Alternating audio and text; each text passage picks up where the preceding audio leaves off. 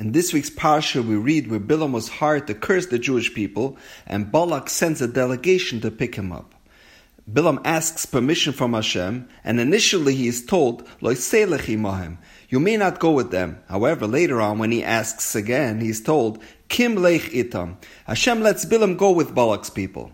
And Hashem blocks Bilam's path multiple times in order to warn Bilam and to deter him from cursing Klal Yisrael. And he still insists on proceeding with his mission.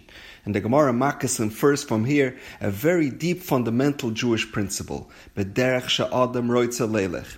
In a way that a man wishes to go, molichen oisei. They lead him there.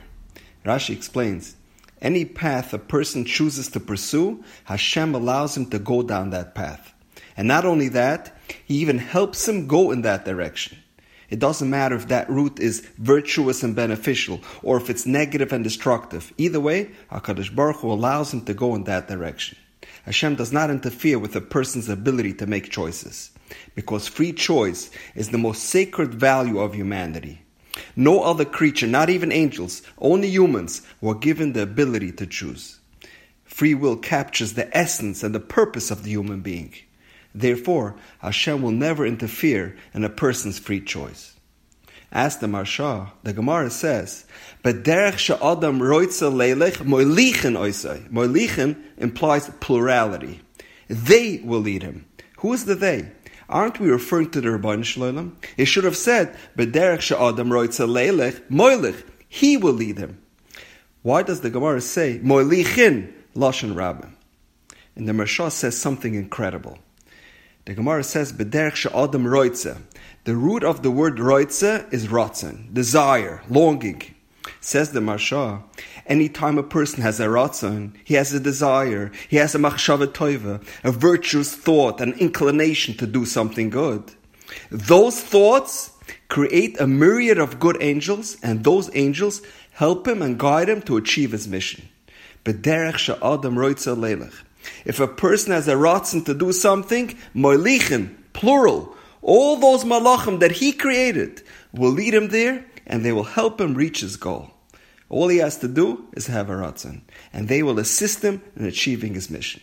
And vice versa. Bad thoughts creates destructive angels, and they help him lead him into the abyss, Rahman al-Islam. An incredible idea from the Marsha. We see the incredible power of the mind. Until now we thought that only a positive action creates a positive angel. Now the Marsha is teaching us how powerful our thoughts are as well. Perhaps that's the idea of machshava toiva, HaKadosh Baruch Hu mitzarfa l'maisa. The Gemara says if someone has a positive thought to do a mitzvah, Hashem gives him reward as if he has done the mitzvah in actuality. But how does Hashem know he will actually follow through and perform the mitzvah? But according to the Marsha, we can now understand, by Hashem creating all these positive angels to help him achieve his goal, he is assured that he will complete his task.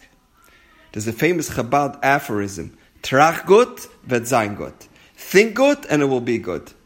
What this means, says the Lubavitcher Rebbe, is that betachan, the absolute assurance and conviction that Hashem will make things good, actually become the conduit and the vessel which one draws down from above to receive Hashem's blessings. That's the incredible power of the brain. In the medical world, neuroplasticity has become the latest buzzword in psychology and science. It promises that you can rewire your brain to improve everything from your physical health and mental well-being to your quality of life. They say neuroplasticity also enables people to recover from stroke, injury, and birth abnormalities, overcome autism, learning disabilities, and other brain deficiencies. Nowadays, it's even used to improve mental health issues, people that suffer from anxiety and depression and addictions. Neuroplasticity is a case of thought changing matter. Until a decade ago, it was believed that the adult brain was pretty much fixed or hardwired and cannot be changed. The way you were born, that is how it remained. Not anymore. Neuroplasticity teaches us that the brain is like plastic, silly putty, and it can be changed and manipulated. We have the power to shape our reality, and we have the ability to change its physical structure and function through thought, emotion, and activity, but mostly thought. Our brain has the ability to change from the day we are born until our last day. and neuroplasticity is happening every minute of every day, whether we are aware of it or not. Our brain is constantly evolving. It's our choice and privilege to use it consciously for our good, rather than unconsciously letting it work against us. In Jewish thought, we always knew that the machshava of a person is very significant.